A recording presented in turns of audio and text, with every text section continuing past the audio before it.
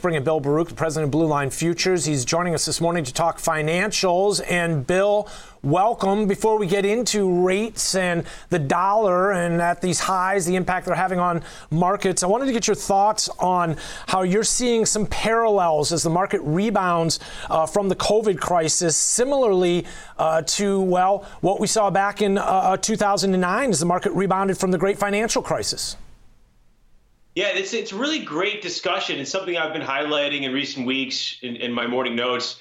And the trend out of that 2009 low, very similar in how it held trend coming out of the 2020 low, really more like the November, that secondary low that took place in November 2020, September 2020, and really held a great trend. That trend began to be broken as the Fed moved closer to tightening.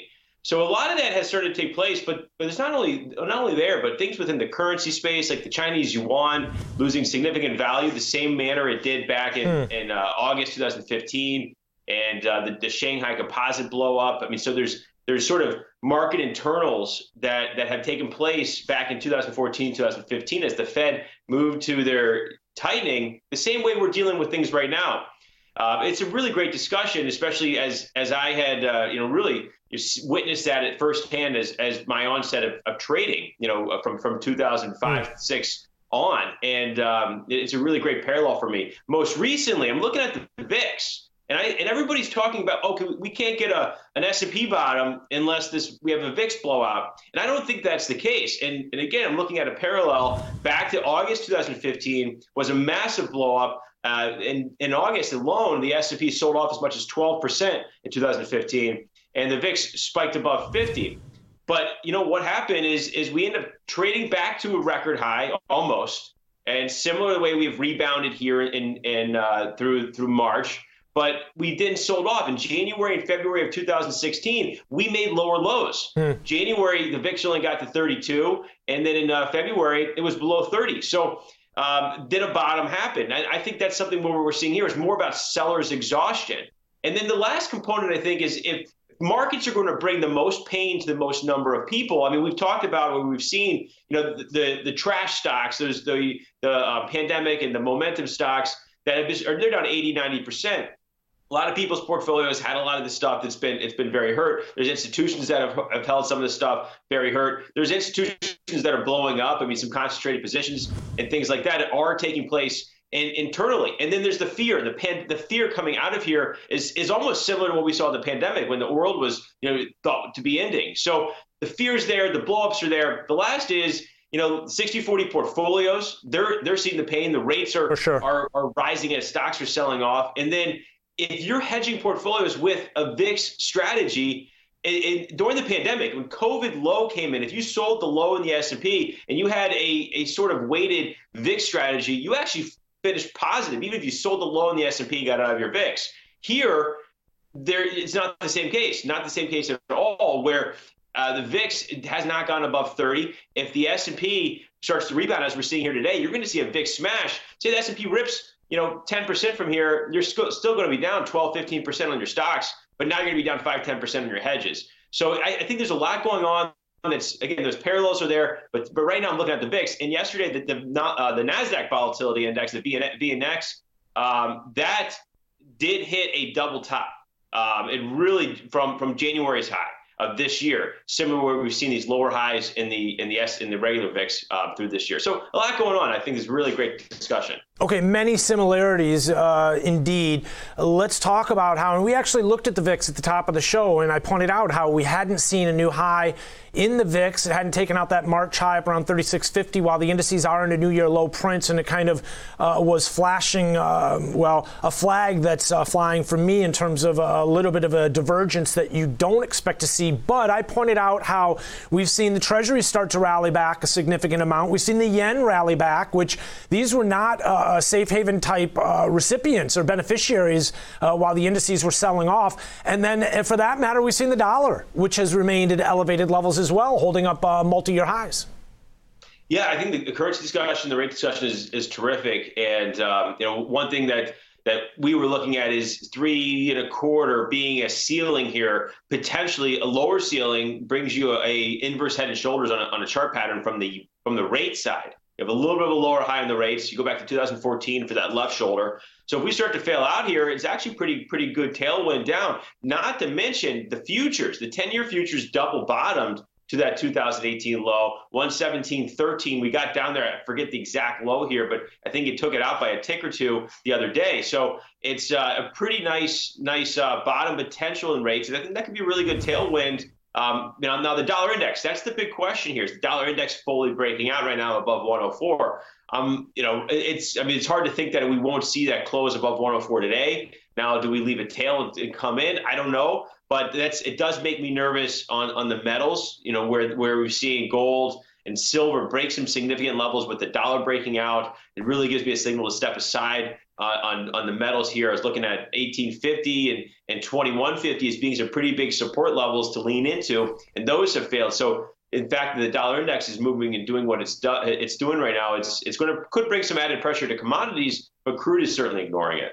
Now, the dollar, I want to kind of dive a little bit deeper into this with you, Bill, for a second, because while we've seen the dollar rallying as the Fed became a bit more hawkish, I guess I'm wondering, is it kind of leading us here down this, dark path in many ways if rates continue to follow ultimately in terms of how it could impact the economy? But I guess, while rates have eased a little bit, it's pretty clear that the fundamentals that have us at these elevated levels remain. And even as recent as yesterday, we heard from Fed Chair Jerome Powell mention at the top of the show how he said we can't really affect supply with our policies. And this is in many ways supply driven as far as what we're seeing as far as some of the inflationary pressures.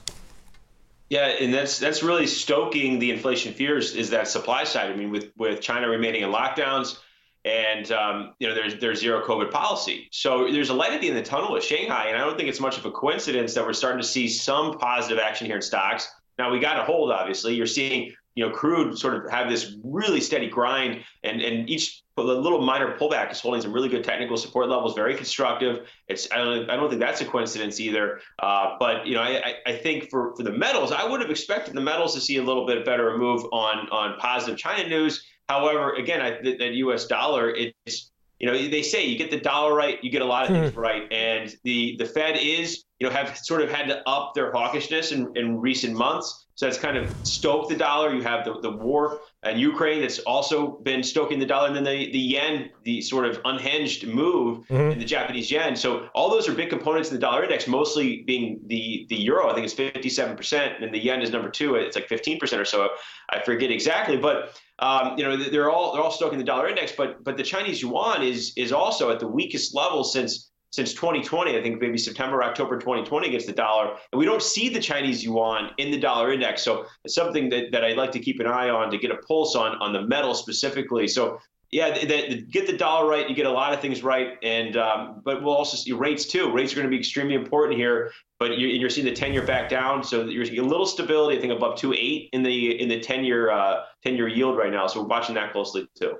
Bill, a big part of that dollar rally, as you mentioned, the euro currency making up 70+% of the dollar index futures contract. And the euro has been coming off. It's been weakening with kind of a mixed message. It does seem like at some point the ECB is going to have to get a little bit more hawkish and start to address some of the inflation issues, because this is not just a U.S. driven problem. This is ultimately a global concern. Yeah, it's a global concern, and there was some inflation data. I caught corner of my eye this morning. I think month to month in Spain was actually a contraction. I got to check that though. But it's there. We could see. I think we had the CPI data this week, and obviously the month to month move here in the U.S. was a big surprise. And I mean, you can see if you watch the Nasdaq tape, it fell 200 points in a matter of minutes. I mean, it was something that was really wild to see. But that was a 0.6 increase in CPI from month to month. Now, April was never supposed to be this inflection point where we would see peak inflation. Now, it was a matter of inflation should be cooling by now, but that was not the case. I mean, really, the major focus is going to be June, July, and August inflation. That we start to get in July. in July, August, and September. And if that doesn't cool off, then the Fed is really going to have some issues to deal with. But between now and then, we may have had some capitulatory action in equity markets and risk assets and be able to get a rebound into that summer. And that's why you're hearing Fed Chair Powell, yes, in his comments yesterday, not really too upbeat about being confident in a soft landing, but he did reiterate the 50 basis point hikes in June and July. And I think the reason why they're really going to step on that narrative and make that their rhetoric is because they have June and July, because we're going to have inflation for May and June at that point. But if inflation doesn't cool by the end of the summer, then they're going to have their back against the wall. And that's where, hopefully we can see the equity market make its way back to, somewhere between 4,300 and the S&P to 4,500 by then. That's something I think would be important. And give really everybody a chance to reevaluate as we head into the summer and use those inflation numbers to sort of foresee what the Fed's going to have to do. Bill, as we put this week behind us, a volatile week, a wild week to say the least, what do we watch for next a week as we have some housing data I saw coming our way, but kind of limited in terms of, some of the focal points that we've been so dialed in on as far as like inflation numbers and jobs and such. Here you can see in terms of, looks like the NAHB, I saw, retail sales definitely will be a factor, but I guess the question here being, what do you have your eye on in terms of focal points as the dust settles from some of the price activity we've been discussing? Yeah, it's not ironic. We're in this, the third week of the month usually is sort of an open area for data. Like you mentioned, retail sales. And no one really expects retail sales must be this blowout number. So I think it's important to keep an eye on the consumer there. But I think overall, it's one of those. It could be no news, good news sort of week. If we can close positive here in equity markets, get a little bit of momentum. We're going to have a heck of a battle. And so really, it's going to be more about the technicals next week. And technically, I'm looking at if we can get a nice steady rebound here. A little ways away still, but couple percent. We're talking 40, 50, 60 is that low in the S&P that from last week. We got 40, 65, 40, 60s were the opening bell highs in the S&P futures that we got to keep a close eye on. We really have to get out above there. If we cannot get out above there, then the sellers could really quickly take back control. Today, I don't want to see this rally fade. I don't want to see us close today below 39.30. Nonetheless, retest the lows. But we get below 39.30 area today, that could be really ugly. So I think it's going to be important, the technicals. And then from a relative strength, basis, I think watch the Qs against the consumer staples. So the XLP, so QQQ over XLP. You look at that, looking for some relative strength divergence. It's sort of a strength thrust higher in NASDAQ and tech. So I think tech's been really beaten down. We've been adding tech into some of this weakness here and really starting to get a little overweight tech and so in the way I'm actively managing things. So I think a good tech rip is due here. But again, it's about the technicals, and if we continue to close out above good levels, you don't want to see it close below good levels. Okay. Bad levels. Possibly with rates coming off, that will help aid that some, and we will keep a close eye on those levels. Again, 40, 56 to the upside, it sounds like, to the downside.